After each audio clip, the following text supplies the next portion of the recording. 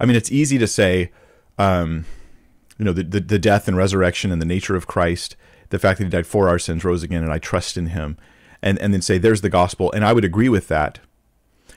But when you look at the scripture, you find that if you pare the gospel down to the smallest possible gospel, it will always feel like more needs to be said, because more does need to be said. Even when the apostles went and preached the gospel with just like a tiny little window of time to talk to somebody, they could have given them something to respond to, but nobody would call that the fullness of the gospel of Christ. But it would still be saving. And that's kind of what we need to see, a saving gospel. Let me share with you a scripture on this. Here we go. That'll come in just a minute. Before we do that, let's look at Romans 1:16. Paul says, I'm not ashamed of the gospel, for it is, let me fix the screen here, for it is the power of God for salvation to everyone who believes. So let me put it this way. Nothing counts as gospel unless it's the power of God to salvation when you believe that thing. This is why actions alone do not preach the gospel. Because someone can't just look at you and go, I believe you're a wonderful person who loves me. Well, that's not the power of God to their salvation. Believing that you're a sincere religious person does not save anybody. Believing in Jesus does. This is why data, information, truths have to be imparted. And those truths aren't separate from relational aspects. It's rather they're the avenue through which we know Christ and how we find out about him. So yeah, it's not a gospel if it doesn't include that. But let's look real quick. I'll spend a little more time on this first question than I will on all the others, but let's look quick at some examples in the book of Acts that actually talk about some of these gospel presentations. Have you ever done this? You ever looked at the book of Acts where they're actually preaching the gospel to people and asked yourself, what did they include? What was needed in their gospel presentation? So we could look at Acts chapter 2, but we're going to actually go to Acts chapter 10, verse 36. And this is where we have the gospel being preached. I'm going to read through verse 43 here. Let's notice the elements, and then I'll remind you after I've read this section what those elements were. So as for the word that he sent to Israel, preaching good news, that's the gospel, of peace through Jesus Christ. There's a great summary of the gospel, but there's more data we need. I get peace with God through Jesus. He is Lord of all. You yourselves know that what happened throughout all Judea, beginning from Galilee after the baptism that John proclaimed.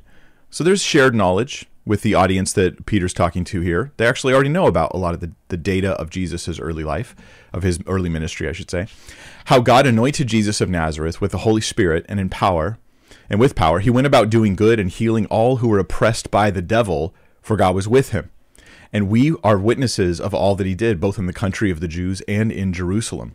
They put him to death by hanging him on a tree, but God raised him on the third day and made him to appear, not to all the people, but to us who'd been chosen by God as witnesses, who ate and drank with him after he rose from the dead. And he commanded us to preach to the people and to testify that he is the one appointed, and this is something you don't usually hear, appointed by God to be judge of the living and the dead. There's an interesting gospel element. To him, all the prophets bear witness that everyone who believes in him receives forgiveness of sins through his name.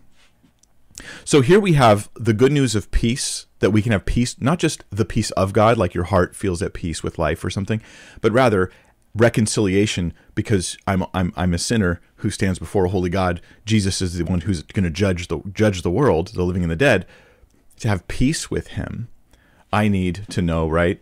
Jesus did good. He healed. He overcame Satan. That's like actually what we read about in the Gospels themselves, right? Jesus died. He rose on the third day. He's the judge of the living and the dead. And the Old Testament prophesies about him. That's the last verse there. To him, all the prophets bear witness that everyone who believes in him receives forgiveness of sins through his name. This element about prophecy, about Jesus being the judge, these are, and even Jesus healing and overcoming Satan are elements that are usually not present in modern gospel presentations, but they seem to be typically, not always, but typically present in first century gospel presentations, something to be aware of. Then if you believe, you're forgiven, right? You get forgiveness of sins, right, when you believe in Christ. That's the gospel in a nutshell. Here's another example of this. Here's Acts 26. Now this is different because in Acts 26, verse 19 through 23, it's Paul now speaking, and he's speaking to King Agrippa, and Agrippa also has a Jewish background. The first audience we just heard, they already knew some things about Jesus. So here, maybe this is presenting the gospel to a culture that has some knowledge of Christ, or some knowledge, in this case of Agrippa, of Judaism, but not as much of Jesus. So let's read through here. This is what Paul says. Therefore, O King Agrippa, I was not disobedient to the heavenly vision, but declared first to those in Damascus, then in Jerusalem, and throughout all the region of Judea, and also to the Gentiles. Okay, this is what Paul says to Jews and Gentiles. This is interesting because, yes, things do shift in the information, like the sort of common knowledge. When I talk to a Jewish person who has a background in the Old Testament, in the Hebrew Bible, I can use that in preaching Christ. When I talk to someone who doesn't have that background, a Bible background in some sense, I can't use that as easily, right? So, but what does he do to all groups? He tells them that they should repent and turn to God and perform deeds in keeping with repentance. The idea of repentance, of turning from sin, that is an essential part of the gospel. In the Gospel of John, it's included in the idea of belief. Belief is this sort of turning from and to, but it's definitely there. Now, it doesn't mean you're earning your salvation through acts of goodness you do. It means you're sincerely turning to God. That's all. Remember, this is relational. I'm turning to God in relationship. I'm saying, God, I want you. I want to know you. I want to serve you. I want to love you. I want your forgiveness and grace. This carries with it a turning from the rebellion against God that I have in my life. So it doesn't mean you're going to be sinless and perfect, but yeah, there's an actual repentance. For this reason, Paul says, for this reason, the Jews ceased to seize me in the temple and tried to kill me. To this day, I've had the help that comes from God, and so I stand here to testify both to small and great, saying nothing but what the prophets and Moses said would come to pass. Again, he connects the Old Testament to it, that the Christ must suffer by being, and that by being the first to rise from the dead, he would proclaim light to both our people and to the Gentiles. So you have Jesus, you have the Old Testament connection to Jesus, you have, that's something we often don't hear in gospel presentations, admittedly. Then we have Jesus as the Son of God, his miracles and exorcisms, his wrongful death, his resurrection, the coming judgment, and repentance and faith in Christ. These things are all elements that are real consistent. Now, there is kind of one exception, and that is when there's purely a Gentile audience in Acts 17. Let's look at Acts 17, another gospel presentation here by Paul the Apostle, and he's standing in an entirely Gentile crowd. And he's preaching the gospel to a bunch of non-believers, right? And they're not Christians, they're not Jews either. They don't have that Old Testament background. Notice how the message changes and how Paul spends a lot of time preaching something he never even bothers. None of the apostles preach at any other point when they're preaching to Jewish audiences. And it's about the nature of God. Okay, so here we go. So Paul, standing in the midst of the Areopagus, said, "Men of Athens, I perceive that in every way you are very religious. For I passed along and observed the objects of your worship. They had many idols. It was a bunch of paganism going on. I found also an altar with this inscription, to the unknown God." So Paul seizes on this reality that they realize there's probably a God they don't know about. And so then Paul goes, "What therefore you worship as unknown, this I proclaim to you.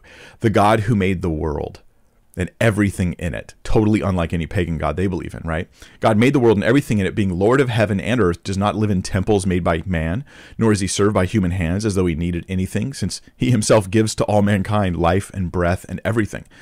Verse 26 says, "And he made from one man every nation of mankind to live on the face of the earth, having determined the allotted periods and the boundaries of their dwelling place, that they should seek God and perhaps feel their way toward him and find him." Let me pause before I read on and just suggest this. Paul, seeing people who don't even have a beginning point of belief in God, starts with belief in God, not Jesus. This is unique to me. It's really interesting, and it fits well with my understanding of how to preach the gospel to a crowd who simply either doesn't understand who God is or doesn't believe in God. You start with God. Right? You talk about how he created all things. He's the omniscient, omnipresent, almighty God, right? Whether you use those terms or not, you're talking about the God who made all things, and he made us, and he's sovereign, right? He determines our allotted periods, right? He's sovereign. God is in control. And there's a day of judgment. We'll talk about this here in a moment. But here's something else that Paul says that rules out deism. It's not just this deistic God, like there's just a God out there. Verse 27, he goes, that they should seek God and perhaps feel their way toward him and find him. That God has set up the world so that men might search for him, might want to know him, and might might seek and find him. Then he says, yet he is actually not far from each one of us, for in him we live and move and have our being. As even some of your own poets have said, for we indeed are his offspring. Offspring here being different than children. But it's the idea that, God knows us intimately. He made us, and my existence is sustained by him. He didn't just create me, he sustains me. So he's really not far. What needs to happen is the seeking of my heart, seeking after God. But that's not the whole story, because this would just be bland monotheistic religion, right? Being then God's offspring, he wants to correct their paganism. We ought not think that the divine being is like gold or silver or stone, an image formed by the art and imagination of man. These times of ignorance God overlooked. But now what? Now he commands all people everywhere to repent. Again, that idea of repentance, it's in every gospel presentation, or it needs to be the idea of repentance. People are allergic to this nowadays. I think that if we don't, if in the mind of the person I'm talking to, they're not thinking of repentance as the response, then I need to make them think of it. That's just part of the message, part of the core. Because he has fixed a day on which he will what? Judge the world in righteousness. So there's repentance and judgment. But now Jesus comes into the picture. How is he going to judge the world? By a man whom he has appointed. And of this he's given assurance to all by raising him from the dead. So Paul establishes the existence of God, his nature, his sovereignty, the ability to know him, the fact of future judgment, and then shows that Jesus has died for us, rose again, and then he gets interrupted. What else would Paul have said? Well, he said more, at least to those who were interested, because it says, now when they heard of the resurrection of the dead, some mocked, but others said, we will hear you again about this.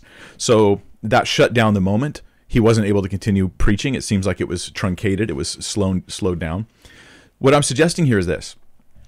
Basic ideas of the gospel are the existence of God is needed if you don't already believe it. If you're familiar with the Old Testament, we want to promote that Jesus is the fulfillment of prophecy. He is the Christ, the one who's coming. If they aren't familiar with the Old Testament, you might save that for when you have the time to share it with them. But you definitely have to get into the idea that there is future judgment, that Jesus died on the cross for your sins and rose again, and that faith in him is how you can be forgiven. So you could even include that, you probably should include that Jesus is the Son of God. He's the special one of God. Interestingly, in these initial gospel presentations, I don't know that the deity of Christ is commonly promoted, as much as I see that as a central doctrine of who Jesus is. Denial of the deity of Christ, I think, is a denial of it is ultimately ends up being denial of the nature and the person of Christ. But that doesn't mean you have to know everything about Jesus to believe in him at that moment. So Jesus died and rose again. Repent and believe. But for background knowledge, if you don't know about God, I got to talk about that. If you do know about the Old Testament in some sense, I want to talk about the prophecy that's going on there as well. Anyway, I hope that helps. All right, let's go to question number 2, and this is coming in from Drewby's dad. All right, Drewby's dad says, why is modalism considered such heresy? I think it's incorrect, but many question the very salvation of those who hold to this doctrine. How vital is the correct understanding of the Trinity? So I've given this a lot of thought, and I haven't given it enough thought, but I have given it a lot of thought. So Drewby's dad, what I will say is I kind of agree with you. I don't want to, by caveat, I don't want to give any sort of room or wiggle room for modalism as though it is an approved Christian teaching. That is wrong, okay? Modalism seems very much false. But let me share with you guys why I would not say that someone who's modalist is therefore unsaved or not Christian. And maybe it depends on degree. Maybe there's the person promoting it versus the person gullibly believing it, right? These are two different kinds of people. The teacher of a thing is not the same as the person who's just believing that because they've misunderstood or something. But modalism, it affirms the deity of Christ, right? It affirms monotheism. Those are two pretty central elements. I would say if you deny one of those things, you're not Christian. But modalism is this belief about the Trinity that I'll put it crudely to be simple about it, but the Father becomes the Son and becomes the Spirit, and these are just different modes that God operates in. And so this is not true. It seems obviously false, right? Jesus prays and prays to the Father, talks about the Father as a separate person than himself. but yet we have this ironclad pillar of monotheism in Scripture, so we can't be promoting multiple gods. Then we have this other pillar of plain teaching in Scripture that Jesus is God. So you put all that together and you go, well, there's one God, right? But the Father and the Son and the Spirit are different persons, but because they are, I should say, the Father is God, the Son is God. They are God's a clumsy way to put it. The Father is God, the Son is God, the Spirit is God. Therefore, we have three persons, one God. And I mean, it's to me, this idea of the Trinity forced upon us by Scripture. I don't see any way around it. But modalism, it seems like I could chalk this up to big time confusion about who God is, but not a central denial of the nature of God. Now, other things like, say, tritheism. Christ is God, separate God, a different God than the Father and a different God than the Holy Spirit. And we have like a tritheism thing. That is a fundamental denial of the nature of God. Or denying the deity of Christ is to deny the very person who you have to believe. I have to believe in Jesus to be saved, and I'm denying a central element, probably the most wonderful and real thing about who Jesus is that he is God. And so those to me would be gross heresy. So I'm with you. The more I've thought about it, and I'm open for correction, guys. If you want to offer me correction, whether that's in the form of comments or a video response, as long as you get to the point. Anybody who makes a video response to me, just know this: if it's a rambling response, I'll watch the first couple minutes and then I move on. Not to be rude, I'm not mad at you. I get those responses and I have to decide when to watch. So if you just get right to the point, then I'm very much open to correction on this. I do not consider modalism a damnable heresy for those who believe it. I think those who teach it actively, it starts to become a bigger issue. And just like Scripture says, those who teach are judged more strictly. All right, Ivan J. has a question. My heart is hardened, Ivan says. I'm backslidden, a carnal Christian, whatever you want to call it. I'm so far from God right now. I want to love him, but I don't. I'm afraid of hell. What can I do to heal? Ivan, I'm going to offer you several, thoughts on this. First off, if you were completely hardened, I really don't think you would have shared this comment. I don't think you would have put this question up there and said, hey, can you help me? I don't think that would have happened if you were really that hard, if you were just solidified, totally hardened in that sense. But I feel for you, and I understand what you're going through. James, in the book of James, it talks about weeping and wailing and mourning, and let your laughter be turned to mourning, right? Your joy to gloom. That there's this idea that I stop making light of my sin issues. And now you might say, well, my heart isn't like, I just look at my heart. Hey, would you cry already? Would you be upset? Would you be bothered? And that isn't happening. So here's where in my own life, very practically, this has helped me, is when I pray that God would break me over my sin. Lord, soften my heart. And this would be a prayer I encourage you to pray. God, soften my heart. Open me up to see how bad my sin is. Help me just pull the calluses off of my eyes so that I can see the problems with my sin, so that I can turn from it rightly, so that I can look at it clearly. Also, obviously, you turn from the sin in your practice, because the more you move away from those sins, the more you'll have new perspective, right? You'll see it for what it was. An example of this, maybe in a good way, a bad example of this, is when I'm cooking in the house, and then I leave the house for a little while and come back. I smell all the smells, right? Like I'm like, oh man, it smells good in here. But I was desensitized because I was right there. And we're like that with smells in general, right? So with sin, you can't feel how bad it is. You can't smell how bad it is because you're still in it. As you move away from it, your heart will become softer to it. You will get new perspective, and you will have that right attitude towards it. And so finally, what I'll suggest is radical life change. Radical life change. Don't do little tiny adjustments. Oh, I'll try not to do that. I'll try not to do that. Radical life change, where Jesus says, like, hey, if your eye causes you to sin, gouge it out. If your hand causes you to sin, cut it off. Now, I have a whole study I'd recommend you listen to on that. You're not supposed to literally gouge out your eye or cut off your hand. No one in the New Testament church did that. Jesus is very clearly speaking hyperbolically, but this is what I mean. I'm taking that verse to say, hey, radical response to sin. If there's a relationship that is just steeped in sin, cut it off, or radically change the way that relationship functions.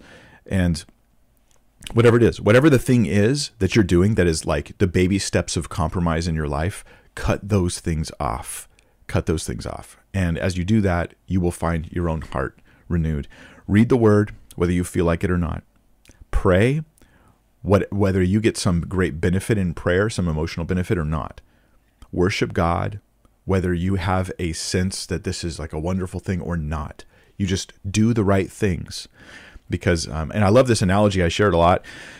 If you think of yourself as a train, your heart, that you're talking about, your hard-heartedness, that sort of thing, that's the caboose of the train, right? Faith needs to be the thing that drives the train. Faith and choices you make. And when a train is going down the wrong path, it'll make a turn to go down the right path. In this case, you turning from those sin issues, Ivan, and refocusing your life on Christ and being radical in your obedience to Jesus. You'll make that turn. Your heart probably will not make the turn right away. It's the caboose. Trains can be very long. And so you could be going the right way for a while before finally your heart makes the turn too, and you start to feel refreshed and you start to feel clear-minded and your heart starts to become sensitive again. So make the right choices. Don't focus on your heart. Focus on obedience to Christ in faith and wait for your heart to come around.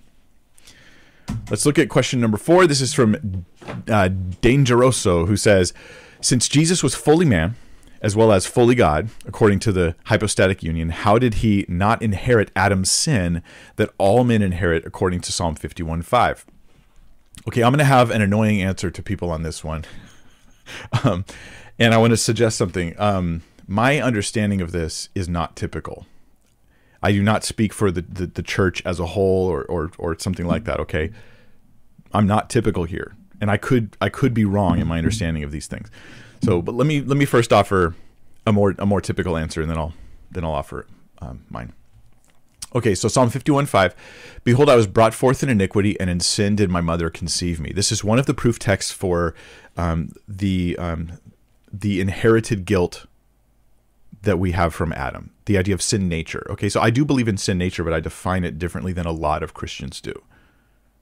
I want you guys to be aware, okay?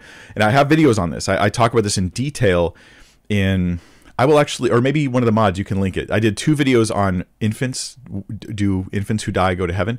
The second video is all these theological controversies that come up when that topic arises. That second video, I talk about sin nature, and I go through it in detail. I think that this is not a great proof text for the doctrine of sin nature as guilt. And you could look at it 2 different ways. Sin nature is either guilt, like I actually sinned in Adam, like I'm guilty of what Adam did, or it could be like a proclivity, which is what I'm inclined to think it is, a proclivity that I'm born with that gears me towards sin. Okay, so now if you think it's guilt, then you have a problem with Jesus and the Virgin and the humanity of Christ. That, you know, hey, I mean, he can't be guilty, like he can't have actually sinned in Adam. And the rescue for this, and this works, is to say, well, somehow, if with a virgin birth, that somehow created some sort of separation that's there, right? You have, you know, Jesus is born of a woman, but not of a man. And so there's this divine human mixture that's going on here where he's fully human, but he doesn't carry that guilt. But he carries it, you know, he bears the responsibility of our guilt. He doesn't actually have guilt for sins he's committed. Okay. That can work. That, I mean, how do I know how the dynamics of the virgin birth operate when it comes to Adam and his relation to Jesus? But no one can deny that Jesus is a descendant of Adam and is the new Adam, the second Adam, the final Adam, the one to represent all of us on the cross. There's another perspective, though, which is to say that Jesus inherits sin nature, which is my proclivity to sin, my temptations to sin, and he's tempted in all points as we are, yet without sin. And so then to me, the question resolves. So I'll read the question again so people can follow. I may have, hopefully I didn't confuse people too badly there. But you said, since Jesus was fully man as well as fully God, right? Or I like the phrase truly man and truly God. I like that a little better for accuracy. So according to the hypostatic union, how did he not inherit Adam's sin that all men inherit according to Psalm 51:5? My response is, hey, there's a rescue for this. But this statement of, I was brought forth in iniquity, and sin did my mother conceive me, is just insufficient to establish the doctrine that we're actually guilty of having sinned, as opposed to we carry with us a nature that is inclined to sin. So we're still depraved. Okay, I'm not going to work your way to heaven. You're not going to earn your way to God. Yeah. Check out that video. I'll put a link in the video description below to that video where I talk about that in detail, and you guys can check that out. I'll put a link, and I'll put something like that video where I talk about sin nature on it, so you guys will know. All right, number 5. Graham Pearson says, what should I say to someone who isn't impressed with the resurrection of Jesus, proving that he is God? I don't think there's a better miracle explaining who God is and what he does. Well, in a sense, Graham, I would want to encourage all of us to recognize that when you meet people who aren't impressed by good arguments, you should not be impressed by that. like let this backfire a little bit on them. It's if you give somebody solid, good reasons for believing in Jesus, and they go, yeah, I'm not impressed by that. Don't be impressed by their lack of belief. There's all kinds of things going on, whether it's confusion, bad reasoning, or sinful things that we want. So yeah, in a sense, it's like there's no magic pill where you could just sort of give it to somebody. If I give you this argument, you will become Christian. Although arguments have a place in representing Christ. Now that being said, what I would do is I would say that the resurrection of Jesus as an argument for the deity of Christ is a multi-step argument in my mind. What I have is Jesus rose from the dead. This proves that he's been vindicated. That's step 1. The resurrection vindicates Jesus. That means that his teachings must have been true. The things he said about God must be true. The things he said about himself must be true. Then I can go to his statements about himself. I can go to other New Testament apostles and what they said about Jesus, and I can show the deity of Christ, including in the Old Testament. So but it's a multi-step argument.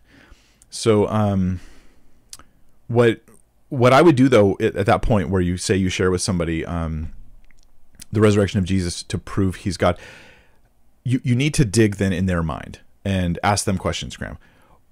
Why do you think Jesus isn't God?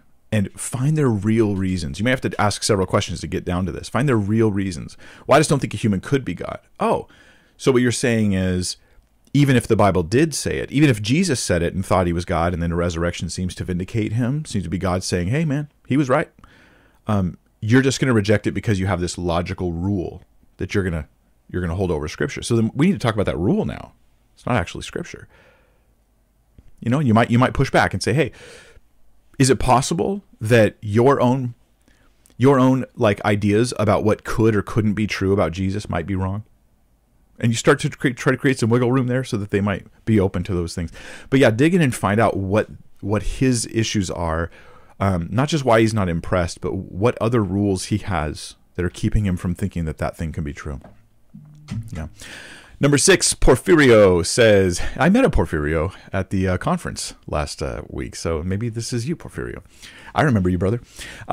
If it's you. If not, there's not that many of you. So what do you say to Christians who say they have been blessed with the movie The Shack and other progressive content, even though it's filled with New Age themes and progressive Christianity?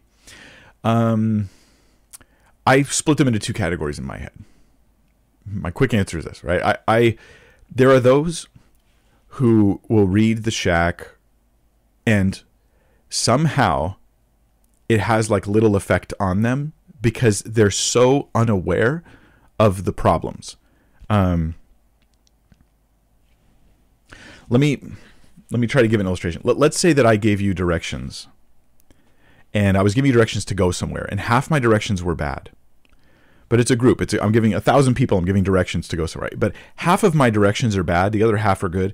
But for some reason, a third of my crowd doesn't notice my bad directions. And they end up going right to the right place. And they go, oh, he really helped me out. But the people who really paid attention, they ended up in the wrong place. This is what I think happens with The Shack and some of the progressive stuff is you look at it and you go, for some of you, it wouldn't even be a third. It's probably a lower percentage than that.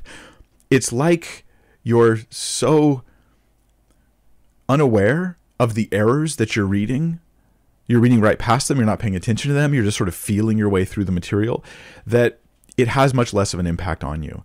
And so I know some people who are like, well, I love the Shack. And then I look at them and I think they're actually pretty solid and orthodox. I'm not even going to debate with them about it. I don't think they even noticed the major issues that are there.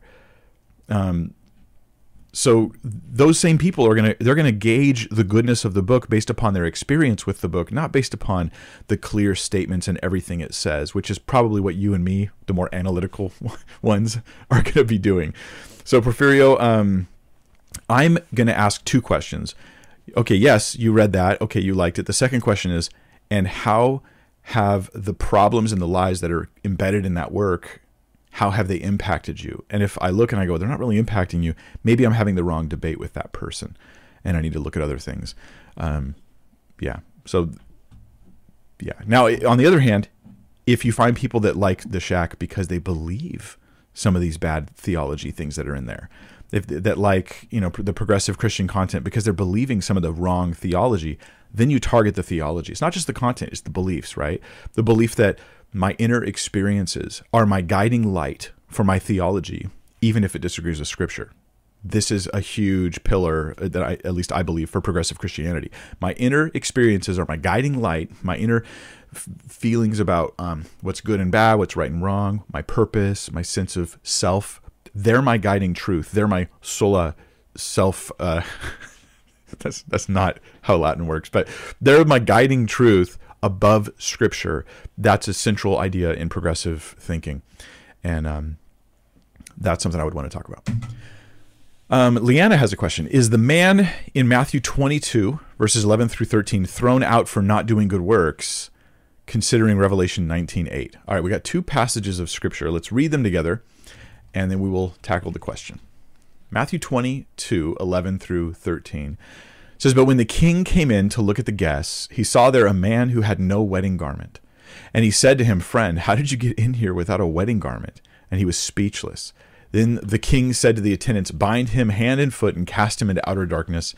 And in that place there will be weeping and gnashing of teeth, for many are called, but few are chosen.'" So this is a parable of Jesus to catch everybody up, get on the same page. It actually starts in the beginning of the chapter. Jesus speaks to him in parables and says, the kingdom of heaven may be compared to a king who gave a wedding feast for his son. And he invites everybody in, and the servants don't, the initial people don't want to come, so he invites more people, right? He invites everybody, but then there's this one dude who shows up that doesn't have the wedding garment. And so the question is like, what is the garment supposed to represent? What is the garment? Well, maybe this is the person who wants to come and feast at the table of the wedding, but he doesn't want to give honor to the son. That would be how I'd interpret this person. Okay, they want to feast at the table, but they're not there to honor the wedding. They're not there because they're all about the actual kingdom of God. They just want the blessings of God, but not the holiness of God, and not the exclusivity of Christ. They want some yums, but they don't want the son. And so that's how I would view that person. But you also parallel this with Revelation 19:8. And I'm going to back up a little bit for us here. Verse 6 in Revelation 19. "Then I heard what seemed to be the voice of a great multitude, like the roar of many waters." Here's a little freebie for you guys, a little fun thing. If you've ever been to a real waterfall or the ocean when it's raging, the sound is insane. But what's interesting to me is we have electric, speakers and all sorts of things that can make really loud sounds now, whether it's machinery or speakers, going to a movie theater. But back then, like, one of the loudest things you could point to would simply be the roaring of many waters. And so if you think about it that way, he's just tapping into something that's like known as, it is so loud. Anyway, remember they did not have our modern technology back then. So it's like the roaring of many waters, like the sound of mighty peals of thunder. Those are kind of loud. Crying out, "Hallelujah, for the Lord our God, the Almighty reigns. Let us rejoice and exult and give him the glory. For the marriage of the Lamb has come." So there's a parallel, right? It's the marriage of the Son. This seems to connect, at least in topic, to the parable. "And his bride has made herself ready. It was granted her to clothe herself in white, clothe herself with fine linen, bright and pure." And then there's a description of what that means. "For the fine linen is the righteous deeds of the saints." Okay. The in this case, there's a break from the parable. Okay, there's a similarity. It's the marriage of the lamb, but the bride is the one wearing the white and wearing the fine linen here. It is not the guests, and so we suddenly have a break, and that disjointed feeling tells me this is probably not commentary on the parable Jesus gave in Matthew, right? Because it's not about the guests. This is about the bride, and the bride is not an individual, whereas Jesus' parable seems to be talking about you individually. Each of you needs to be ready. You need to have the wedding garments on. But different than that, this is about the corporate bride, right? And it's not individual works. It's the righteous deeds of the saints as a group. We're presenting our good deeds before Christ to say, look what we've done for you. We just want to do this to honor you and serve you. So to answer your question now, all that being said, I don't think the man is thrown out for not doing good works. I think he's thrown out for not observing the wedding, for not honoring the son, and for not being there for the right reasons. Now that may relate to good works, because the same person who comes to church for benefits and help, but doesn't come to Jesus to serve him, they won't have the good works. But that would be a symptom, not the cause. All right, number 8. That was number 8, wasn't it? Oh, I skipped 2. I'm sorry about this. I switched 7 and 8s. So, Sarah, you'll be aware of that. All right, Joel Holmberg says this. Hi, Pastor Mike. What are your thoughts on the Lutheran view of communion, consubstantiation, in contrast with the Catholic transubstantiation? What would be a good case for an entirely symbolic view? Okay, that's a big question. I'd want to refresh myself on the particulars of the Lutheran view. I haven't looked into it recently. The Lutheran view is not what you would call purely symbolic or entirely symbolic view, but I also think that my view, I don't want it to be, it's not Lutheran. You would call it the symbolic view, but I don't like that terminology because it devalues. Oh, it's just it's purely symbolic. It's just symbolic. And this is the criticism against that view, is that it's just symbolic.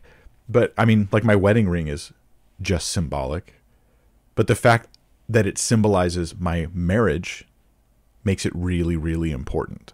And so there's a sense in which the Catholics and as well as many Lutherans are going to think that, say, in my view, I'm devaluing communion, the act, because I don't think that it actually has some sort of thing going on there. That, in my understanding, the Lutheran view would be that Christ is present. He is present, though not physically. He is present in the emblems. And I disagree with that view. I think that these represent Christ. But I mean, if something represents Jesus, how important is that? Okay. So the number one criticism is like, well, that's just, you've made it weak sauce. I'm like, no, I mean, my wedding ring's not weak sauce. Right. So this isn't either. Now, what would be my argument for that? I mean, that's going to be a long and drawn out argument. I think that the chief passage is John 6, where people say, hey, let's just look at it real quick. This is probably the chief passage. It's a long chapter, and it's kind of involved to get into all the details, but I'll skim a couple things. Okay. Jesus says in verse 47, "Truly I say to you, whoever believes has eternal life."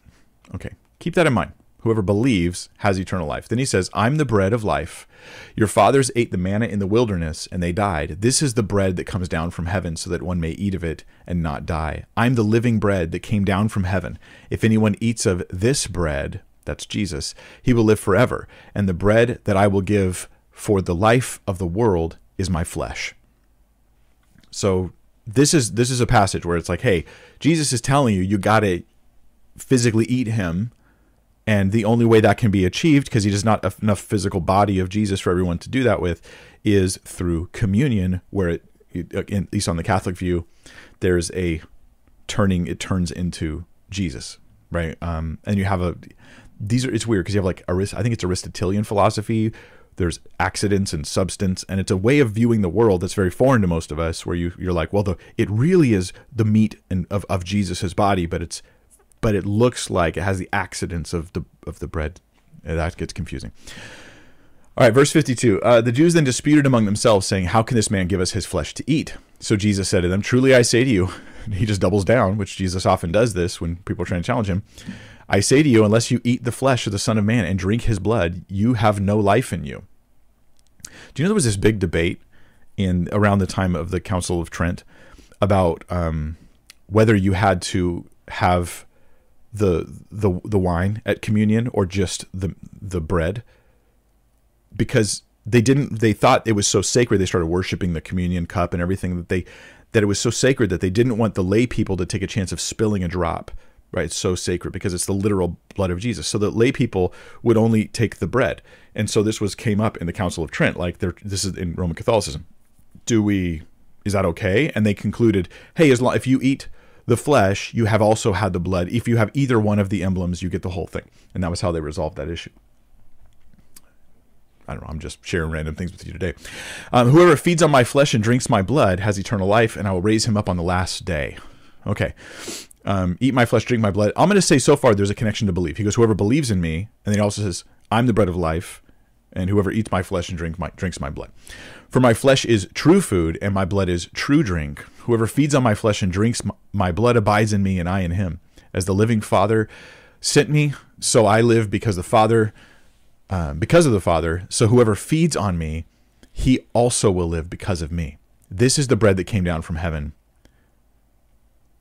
Not like the bread the fathers ate and died. Whoever feeds on this bread will live forever. So this caused some problems. And verse 60, many of the disciples heard it. They said, this is a hard saying. Who can listen to it? Right? In Jewish mentality, like this is cannibalism. This is confusing. You can't eat people. This is absolutely against the law and against their sensibilities. And he had said in such a tough way. It's like, how are people going to receive this, Jesus? Verse 61, but Jesus, knowing in himself that his disciples were grumbling about this, said to them, do you take offense at this? Then what if you were to see the Son of Man ascending to where he was before? We get here the resurrection and the ascension of Jesus as the way of proving he was right. All of his claims, no matter how hard you think they were true, you should accept them. Then he says, it is the Spirit who gives life. The flesh is no help at all. The words that I've spoken to you are spirit and life, but there are some of you who do not believe. This is Jesus' final commentary on the entire section. And in this passage, he's saying that the flesh doesn't help, the Spirit gives life. The words that he spoke are spirit and life. How do I get life? Ultimately, it's not going to be through the flesh. Jesus' body will go on the cross and die for me. And by believing in him, I partake of the bread. By believing that he died on the cross for my sins and rose again. Now, communion symbolizes that, but that's not saying you have to have communion to be saved. It's not saying that. We have examples of people who were saved and they didn't have communion. Whereas if you take John 6, here's another piece of argumentation there, if you take John 6, which says, hey, you have to do this or you can't be saved, but there's lots of people in Scripture that were saved before they ever had communion, if they ever even had it. We also have the fact that in John, Jesus is laboring to tell people, hey, here's bread, but don't labor for bread which perishes. Hey, give us more bread. No, man, I'm going to give you myself. And you need to just believe in me. This is the work of God. Believe in the one whom he sent, right? That's a theme in John. We have another point in John. In the Gospel of John, do you know communion never happens? We don't even have a communion moment in the Gospel of John. If there was, it would at least be easier to try to connect that to Jesus' words in John 6. So my point is, Jesus' words in John 6, while they relate to communion, they reflect on communion in a sense, they're not directly about communion. They're about Jesus being the bread of life, like Moses provided the manna from heaven. It's about a picture of Jesus in the Old Testament, how he offers his life for us, and the method we are saved is through belief.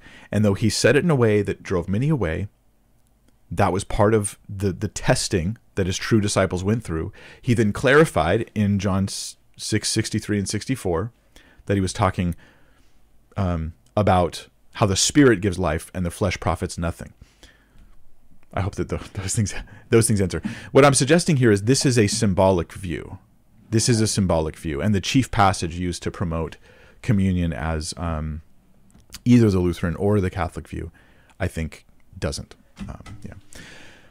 Ryan Little says, your 1 Peter 3, verses 1 through 6 teaching said that Abigail's story was the only valid exception for not submitting to husbands. Why was life-threatening situations the lens in which you interpreted her example? Okay. Well, for one thing, I'm actually going to be digging into some more of this stuff soon as I do my women in ministry study. Monday, I'm starting it, and I'm going to be teaching on a regular basis, finally again, as I go through these things. I've prepared the content, spent ridiculous amounts of time working on it for months even, but now I'm ready to share it. So I'll be going over some of these issues. I don't remember off the top of my head how I worded it. Let me respond to how you've worded it. In my teaching, you claim I said, Abigail's story is the only valid exception for not submitting to husbands, which is life-threatening examples. I don't think I don't agree with that. Look, if I did say that, I don't think I did. But if I'm wrong, Ryan, if I did say that in 1 Peter, I didn't mean to. I think that when there is harm and threat to a woman or her family or her household, that there can be a valid exception for her going against her husband's will, even in Abigail's case, secretly doing things she knew her husband didn't want her to do in order to save their lives. Does it have to be life-threatening? No. I mean, it could be harm. The danger with trying to draw lines, though, is that life is so messy and complicated that it's difficult to create these little cute answers that give us the clarity to know, is that enough potential harm? Is that too much? Where do I draw the line? And so I don't try to draw that line because I don't want to encourage a person to rebel against something because they're going to inflate. Oh, well, it was a verbal abuse. And sometimes you're like, well, your degree of what you call abuse is really low. And I also don't want to cause a woman who is being truly abused to just continue to feed into that and feel like she just has to submit to that. And so I don't want to try to draw those lines. So yeah, I would disagree. The story of Abigail does give us an example of not submitting to a husband in a life-threatening situation, which is a good example. But that doesn't mean it's you have to literally be in danger of dying in order to not submit to the husband. I think that there's several other options that are there, and I think I talk about them in that video. So maybe consider listening to that one again. C Sites says, I find myself feeling paranoid and anxious because I'm scared to fall into sin. I'm no longer in bondage to sin, but I feel like the fear of sin can hold me captive. Is that fear of sin biblical? I guess what I wish I could do with you, C Sites, is ask you what you're afraid of more specifically.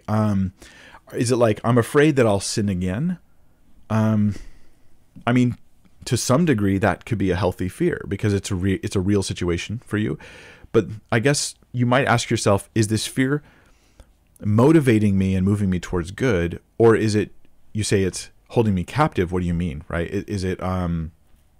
Is my fear of sin having it where I won't do things for the Lord? Well, what if I blow it? What if I blow it? And it's paralyzing you from doing good. So healthy fear keeps us from doing wrong things or unwise things. Unhealthy fear keeps us from doing right things or good things. And that's what I would use to try to determine it, because all fear isn't bad. The question is my fear keeping me from doing good? Then it's bad and I won't listen to it. And the more I don't listen to it, the smaller it'll become. Is my fear keeping me from doing something bad, something inappropriate? Then I want to listen to that. That's a healthy fear. So, yeah, I hope that helps, man. Yeah, just ask yourself: is the thing I'm doing, the thing I'm worried about doing, is it a good thing? Then go do it. The Word Was God has a question. Says, hey, Pastor Mike, I struggle with pride. I hate that. Even with a past as filthy as mine that I've been forgiven for, I still catch myself looking at other people sideways. How can I love more? When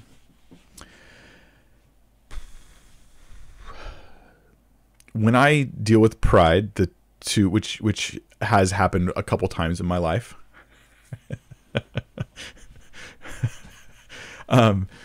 here's a few observations I have about pride. One, I'm the last to notice it. It's other people can notice it. My wife would notice before I would, because pride never announces itself to you, but it announces itself to everyone else.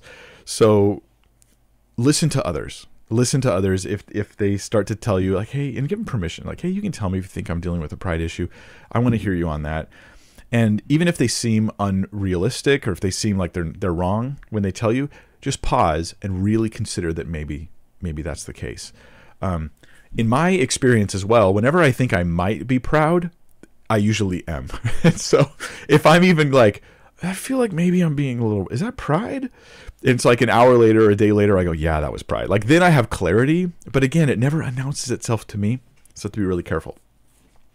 What do I do if I am being proud? Well, I remind myself of my forgiveness in Christ and the many, many, many sins that I have been forgiven and washed from as a Christian, and the many mistakes I've made. And the older you get, the easier this is, or the harder if your heart gets harder, but you have more to pull from. You're like, look at so many problems and issues and mistakes and failures.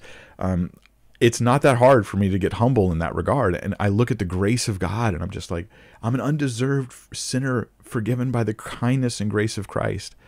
So then when I look at others, why am I surprised to see the same thing? I mean, it doesn't make it okay if they're doing the same things, but it keeps me from measuring myself by them. And actually, I'll give you a verse on this that nobody ever quotes, but I often use for myself. Let me see if I can find the exact spot. Yeah, here it is.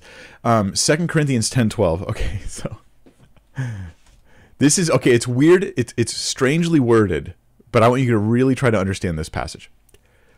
Paul's talking about other apostles and how there was this competition going on about who was like the best. And I'm of Paul, I'm of Apollos, that kind of thing. But look at his attitude. He goes, we dare not class ourselves or compare ourselves with those who commend themselves. But they, measuring themselves by themselves and comparing themselves among themselves, are not wise. I love this verse. It's clunky in English. I get that, but it's clunky on purpose, I think, because the emphasis is themselves. When you class yourself or compare yourself with other people, you're already entering into this looking at people sideways thing. Like just don't. Stop measuring yourself by other people. This is not, let me just be real clear, this is not a feel-good self-help tip. This is a watch out for your horrible pride that will ruin you and your friends and your family and your witness. Don't measure yourself by others. This is not so that you'll think, I could feel good about me. No, stop. Stop feeling about you. That's the advice. Here, just don't. All that matters is your faithfulness in Christ, and God's going to judge that one day. And so just put it on the shelf and don't worry about measuring yourself. So look at how it's worded. We dare not. We dare not. It would be dangerous if I was to even class myself with others. Where do I rank near them? Or compare ourselves, especially with who? With people who commend themselves. People who are all about being puffed up and feeling good about themselves, like Instagram basically, right?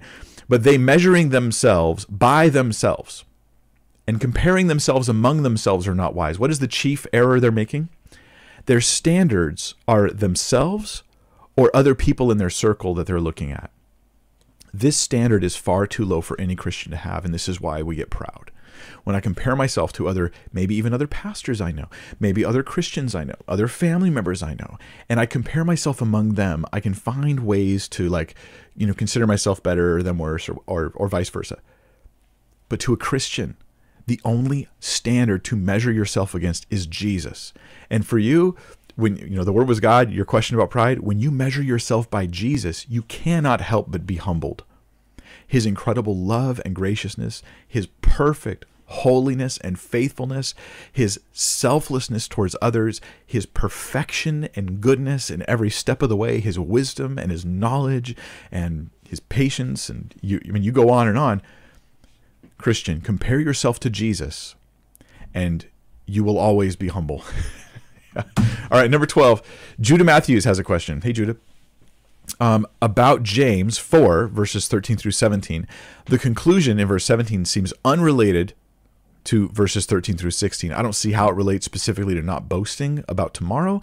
Is it just a general statement that could be said after any command? All right, let's look at James with that in mind. Does verse 17, is it connected somehow to the previous 4 verses? So James chapter 4, verse 13 through 17. Come now, you who say, today or tomorrow, we will go to such and such a city and spend a year there, buy and sell and make a profit, whereas you do not know what will happen tomorrow. For what is your life? It is even a vapor that appears for a little time and then vanishes away. Instead, you ought to say, if the Lord wills, we shall live and do this or that. But now you boast in your arrogance. All such boasting is evil. Therefore, to him who knows to do good and does not do it, to him it is sin. I mean, I'm with you. I'm with you, Judah. Like I go, okay, this feels like a different issue we're dealing with here.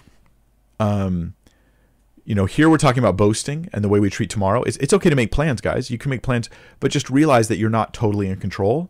And ultimately, if God wills, we'll live and we'll do this. But I don't want to be arrogant about my life and my plans and ignorant of God's ultimate control. But what's the therefore? That's the question. This is what Bible teachers always say. If you see a therefore, ask what it's there for. And it's like, well, I don't know. I mean, and if I don't see an answer in the immediate context, the two options are, well, I reread it, rethink about it, try to figure out how this connects to that. Or I back up and I look at the more broad context. Right? So I look at more broad context and I look at James is dealing with a whole lot of different issues. Right? He's dealing with all kinds of issues. He's dealing with the way we use our tongue. He deals with what real wisdom is versus what we think is wisdom, and how we should be without partiality and without hypocrisy and peacemakers. When we pray, we should not do it to obtain our carnal desires, but we should pray for the glory of God. We should not be friends with the world, but be enemies of God. So he's just like a laundry list of a bunch of things, right? He talks about how humility, I'm looking at the headline here in the New King James, humility cures worldliness. So it's, submit to God, resist the devil, draw near to God, all these things. Not judging your brother in the wrong way, not boasting about tomorrow. It's possible that the therefore in verse 17 is meant to summarize a whole bunch of content that he's shared. And so what James has done is he's like, look, I've talked about this and this and this and this and this and this. Therefore, to him who knows to do good and does not do it, to him it is sin. Hey guys, I've tried to open your eyes to a bunch of areas where you may be dealing with sin. And now I'm reminding you, if you know what you should do, that's good, and you don't, that's sin. So I would look at it as encompassing a larger section. That seems to let the therefore, be more easily understood as to what it's there for. All right.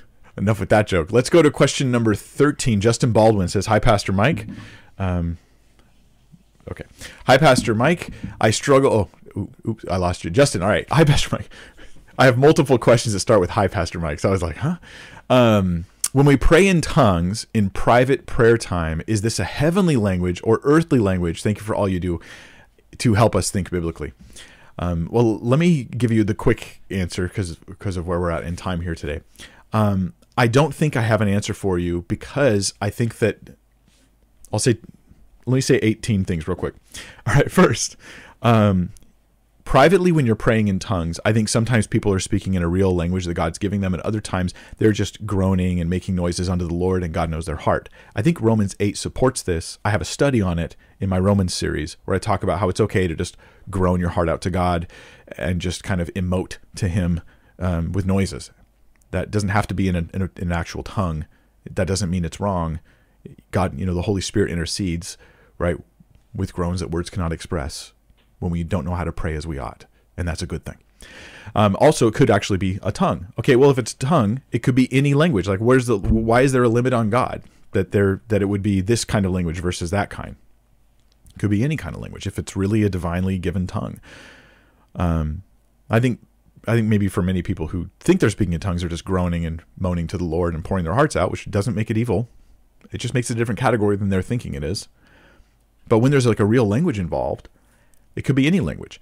Now, are there such things as tongues of angels? Yeah. I mean, Paul talks about it in 1 Corinthians 13. He goes, though I speak with the tongues of men and angels, but have not love, I'm a clanging gong. It's like a drum cymbal you just whacking for no reason. It's annoying. It's not helpful. So Paul talks about tongues of men and angels as though there's a potential to speak in them.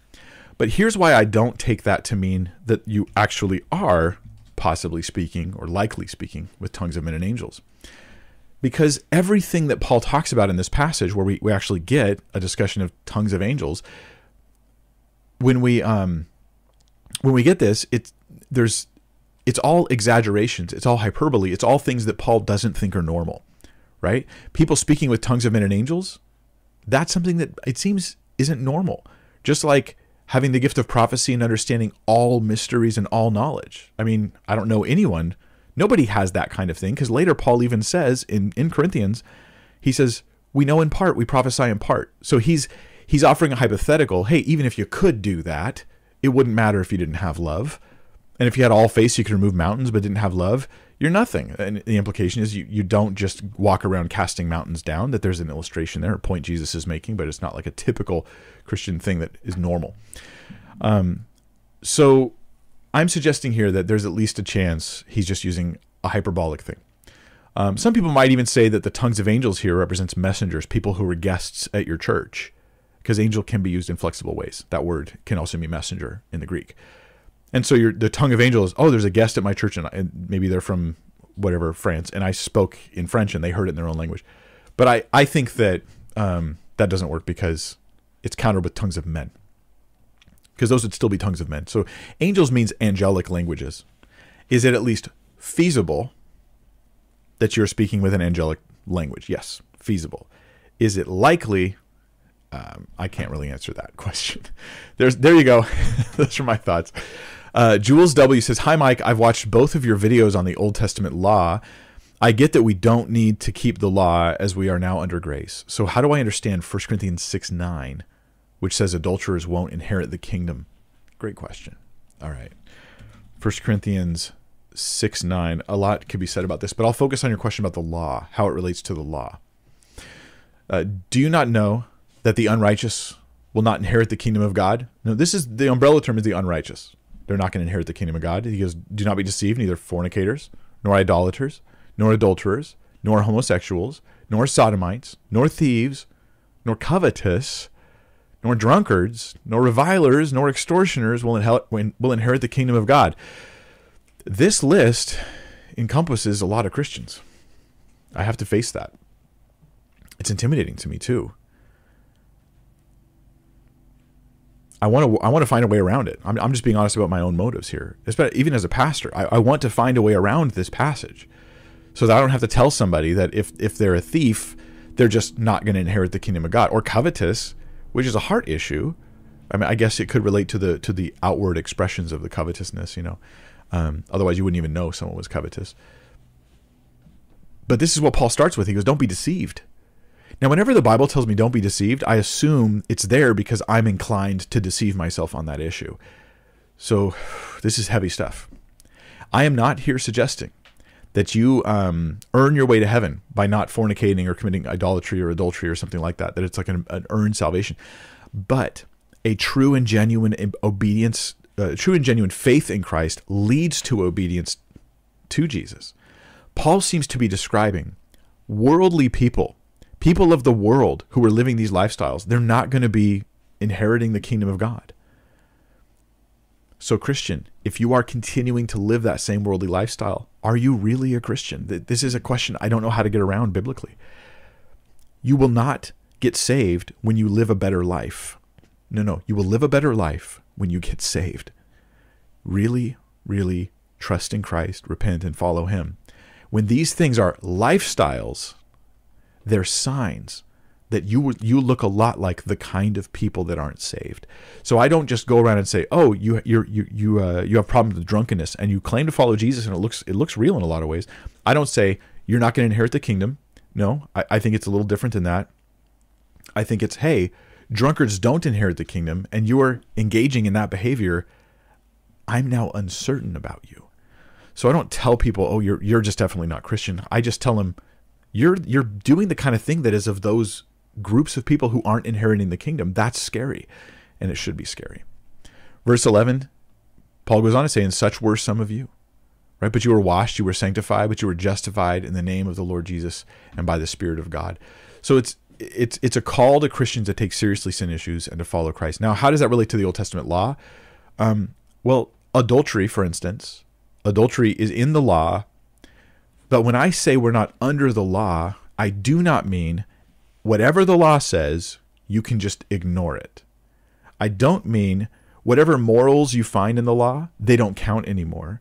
I mean you're not under the law. There are moral truths that are in the law that are overarching truths that God applies to all people, and there are truths that are explicit just to the law. And you got to read the Old Testament to understand the difference. So yes, don't commit adultery. That's part of the law. But that's also what God expects of all people. And I think that I try to talk about that in that series. You might check it out again sometime because I know it's information overload. I give you tons of data in that 2-part series on how to understand the Old Testament law. You guys can also find it on BibleThinker.org. You can check it for a playlist on my YouTube channel. It's just 2 videos, how to understand the Old Testament law. And I'll put a link to it below as well. And maybe a mod can put how to understand the Old Testament law, that series, in the live chat as well. I recommend checking it out again because I do think I cover those issues, but it's a lot to take in. Okay, I know. I that's how I teach. It's tons of data all at once. But that's why you can rewatch stuff. Hey, and it's all free, so it's, it costs the same the second time. All right, Jules W says, "Hi Mike, I've watched." Oh, I already did that one. I did it again. I skipped 2. So this is question 14. Sarah, I'm sorry. I'm making your job hard today. Wolpack says, "Hi Mike and Moxie," who she's off somewhere else in the house right now. Sorry.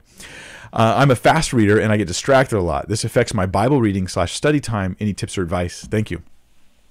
You can make rules for yourself. Like, I'm not going to do anything else until I read this much, right? Like, it's this little rule. Like, you're reading and you're like finding your mind wandering. You stop and you go, no, I'm going to read to that point or to that page or to the end of this thing before I do anything else. Another thing you can do is take notes. Taking notes is a massively good way to improve your reading comprehension level, because taking notes requires you to read and then summarize what you've read, which means you're forcing your brain to comprehend it on a deeper level as you restate what you just read with fewer words. That's powerful. Underlining can help too, but I think having to take notes where you restate some of the points of what you just read, really powerful. I also think it can help too if reading itself is distracting, is listen to the Bible. I was listening to the book of Acts today, just listening to it, I love listening to the scriptures, reading too. All of those are great. Another thing that can help is to perhaps follow along with a teacher who's teaching through a book of the Bible you're reading. And that can be another way to engage your attention more on those passages. So these are some helpful things that you might consider. Number 16, B Design says, "How do I overcome fear of war? Thinking that the Ukrainian-Russian conflict will affect my country too. I live in Europe. I know in theory that God is in control, but my heart is still afraid. God bless." It's okay that you're afraid. Totally okay. When I used to have like a phobia of earthquakes, and I'm going to apply this to the best I can. I'm not paralleling and saying like your fear of war is the same as my phobia of earthquakes from when I was a kid, but I live in California, and in California we've had a lot of serious earthquakes, not that much recently actually, but when I was young, when I was a kid, we had a lot more. And there's always talk of like, is this the big one? Is the big one coming? And that totally freaked me out when I was a kid. And I carried this into my adulthood, and I realized it one time as an adult when I was getting married, and we were sitting at a friend's house and an earthquake started happening. And I like grabbed my wife's hand and was like, let's get out of the building, because I thought we were safer outside. And then I left the building and she just didn't follow, because she was a terrible wife. No, she didn't even, I didn't even know what I was grabbing her hand for. She didn't even know. Like, I was just like, come on. And it was just too quick for her to think what was going on. And I like stepped outside, and then I was standing there for a brief moment alone outside without my wife. And I thought, I have a problem. Like, that was wrong. And so here's what I did that I don't know if this might help you. Well, let me tell you what I didn't do first. Here's what I didn't do. I didn't tell myself it won't happen. An earthquake won't happen that will bury me in rubble, where I slowly starve to death, right? And dehydrate and die.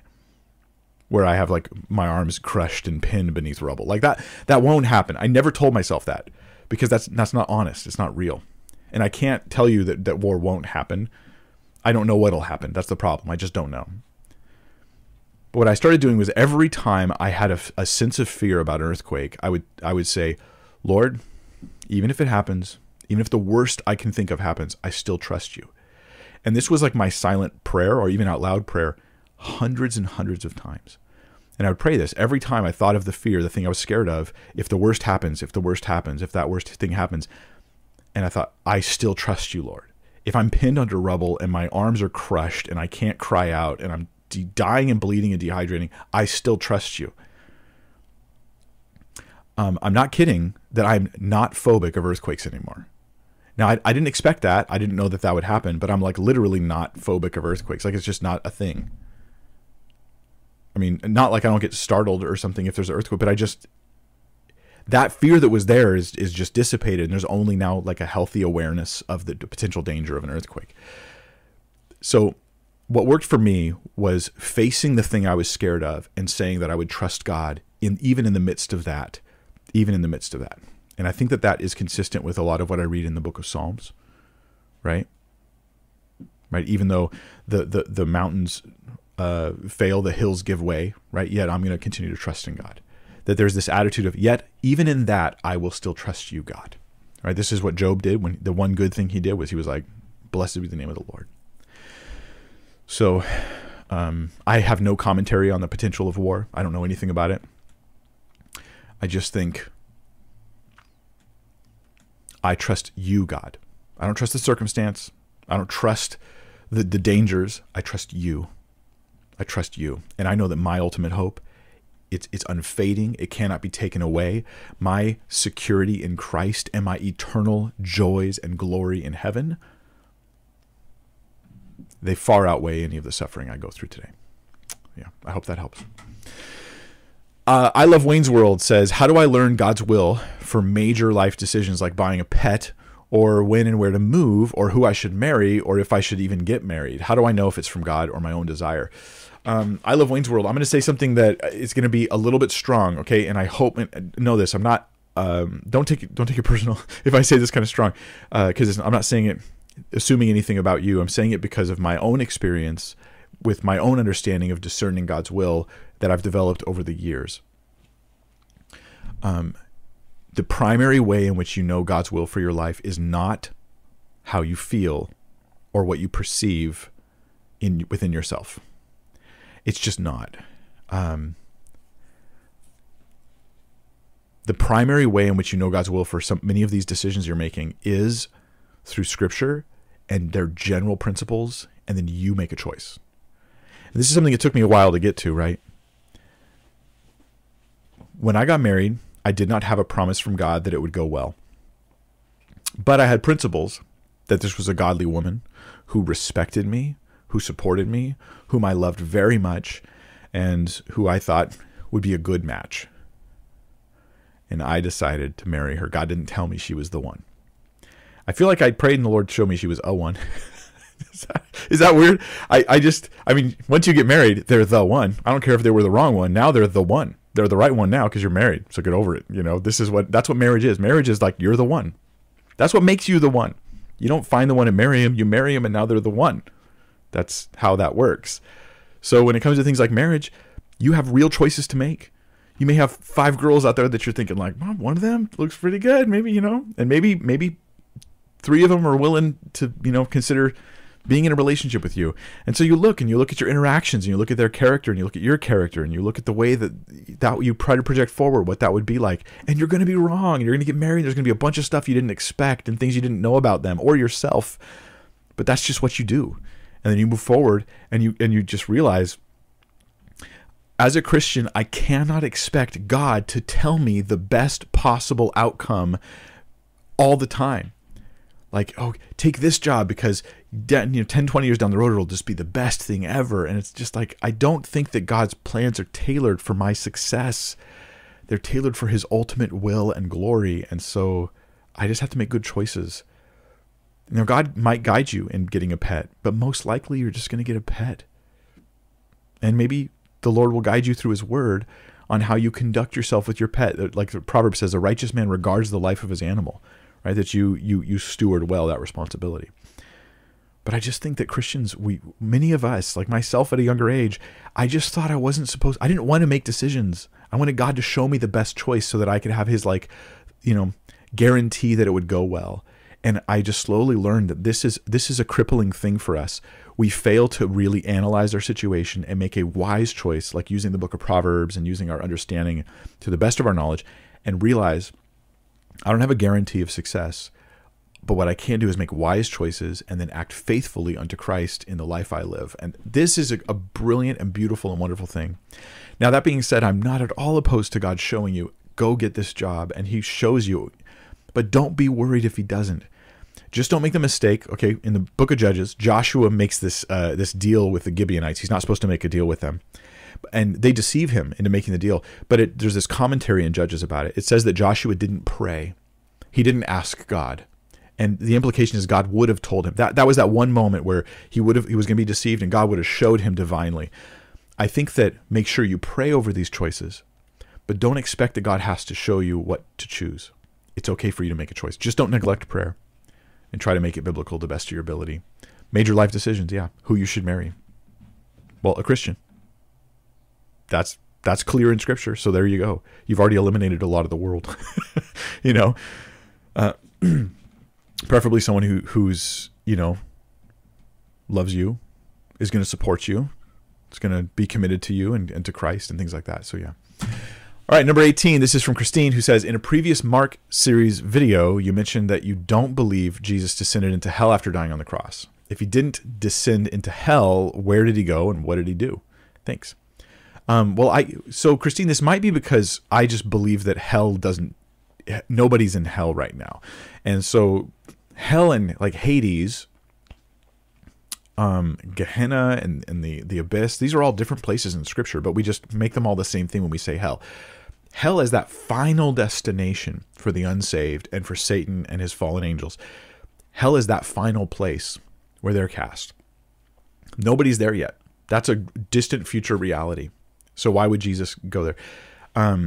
The idea then that some people have is that Jesus descended into hell, that future judgment location where he physically suffered for a long period of time and for 3 days ultimately. And he was suffering and suffering and suffering. Not, like they think maybe the cross wasn't enough and that he had to suffer there too. It's a popular teaching in some circles, especially the more hyper-charismatic. I think that, and I get into this in the First Peter videos, but I think that when Jesus, during that time, he preached to the spirits in prison. That's not he suffered. Let me take you guys to the passage, and we'll just briefly look at it, and I won't be able to give you full commentary. But it's in 1 Peter chapter 3. Okay. It says that Christ once suffered for our sins, the righteous for the unrighteous, that he might bring us to God, and being put to death in the flesh, but made alive in the spirit. So his death and resurrection are in view here, in which, in the spirit, he went and proclaimed to the spirits in prison. So in the spirit, Jesus proclaimed something to spirits in prison. He's doing preaching here. He's not suffering for my sins in hell. He's preaching to some spirits in prison. Well, spirits aren't in hell. Nothing's in hell, not in the actual hell. So this is something else. Because they formerly did not obey. And then the debate that I get into in the First Peter series is, who are these spirits? Are they the spirits of human beings who disobeyed God? I'll leave the scripture on the screen for a minute here. Are they human beings who were disobedient during the days of Noah? Are they angelic beings, like the Nephilim type stuff that was going on there? What are they? And I get into that in detail in the video series, the First Peter series. You guys can check that out. And all right, we'll go to the next question. Number 19, Inspired to Craft Amanda says, how does a wife whose husband hates church approach the issue when he convinces the kids, 5 and 6 years old, that they can just stay home with him, respectfully yet firm that they are coming to church? Help. I don't know, Amanda. I kind of feel like another wife would be a much better, person, because someone who's like actually living through this and going through it, So I don't know exactly how to navigate that issue. How do you convince your husband? Yeah, man, Amanda, that's a tough one. That's a truly tough one. I think I just want to sit and think about it a lot more. Talk to some women who've been through the issues there. Tell you what, right now there's got to be some ladies listening who have some good advice for Amanda. So what you do is put a comment and you put Amanda, right? for the first word of your comment and then give your thoughts on how she could do this. Let's help Amanda out a little bit. But God give you wisdom. God help you. I'm sorry your husband's being stupid. Don't tell him I said that. Autumn Double says, how do I have the appropriate attitude towards the seriousness of sin? I fear I lack it, which is displeasing to the Lord. Look at the cross.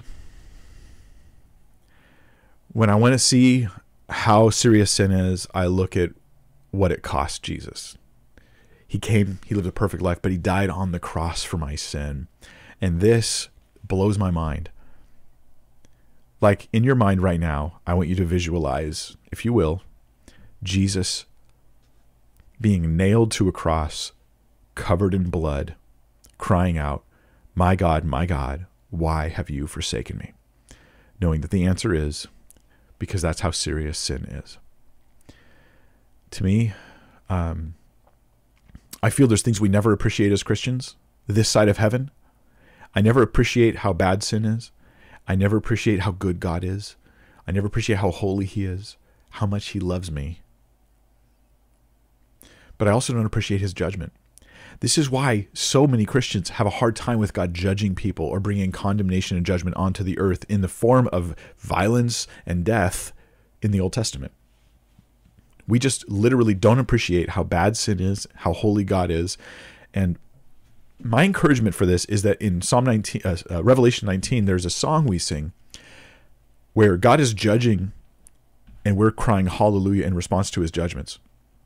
Now, the psalmist understood this a little bit, right? When it says, true and righteous are your judgments, this is in the Psalms.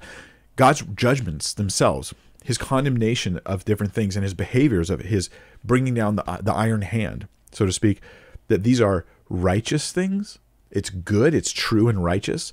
That for God to judge less would actually be somehow wrong. What I'm suggesting here is my compass for understanding, my discernment for understanding the holiness of God, the wickedness of sin, and the rightness of judgment is just all blurry and messed up for the same reason that prisoners in jail all agree that the real punks are the guards. Right? The real losers is the warden and the guards, and they're the real bad guys. I ain't so bad. Every group of bad people thinks they're not bad, and that describes all of humanity. So look to the cross, look to what God has said, and recognize this is how bad sin is. Jesus died on the cross for it. And this is not to condemn, because Jesus' whole death on the cross is to save, is to free us from condemnation. It's to simply be aware that in my most spiritually aware moment, when I realize sin is really bad, I'm still probably only partly grasping the truth. In my most spiritually aware moment, when I realize God is holy, I'm probably still just scratching the surface. It's kind of like in Job 28, where there's this statement about creation declaring God's glory. And there's this beautiful phrase where he says, but these are, it talks about God making the clouds, God does this and this and this. And then it just says, but these are merely the edges of your ways. And I love it because the idea is that when I look at the skies and the stars and the planets and I look at the world and I go, wow, God is so glorious. It's amazing. And then this passage in Job's like, but that's just like the edges of his ways. It's like you've just barely glimpsed a piece of his incredible glory. I would say that edges analogy is true about God's holiness and about my sinfulness as well. All right, you guys, this has been 20 questions. I think we're all done. And I will be with you Monday at 1 p.m. I'm getting into the Women in Ministry series. I can't wait to get into this with you guys. I've spent months preparing for the topic of women in ministry. I'm going to cover everything. It's going to be a whole series, probably 10 videos approximately. That's what I've got laid out in my head here and in my notes. And I'm going to be summarizing tons of data, looking at it. I won't repeat anything throughout the series. It's going to be different passages of Scripture, different debates. You'll hear from the scholars. You will hear from both sides, and hopefully you can make an informed decision. And I don't, no surprises here. I am more firmly in the complementarian camp than ever before, but I'm less complementarian at the same time. I'm more of a soft complementarian, but I'm more firmly, as I think that the egalitarian arguments, the arguments for no differences in roles in churches, while they're widely growing, while so many churches feel that way, I think that they are demonstrably false, and we're going to look at those arguments. The badness of the egalitarian arguments made me more complementarian than I was before, even though I didn't want to be. All right, so that's your little preview. We'll talk about that this coming Monday in 3 days. All right, Lord bless you guys, keep you, make his face to shine upon you, lift your eyes up to heaven, trust in him, and when all else fails, you just trust in the character of God's goodness, and he'll get you through.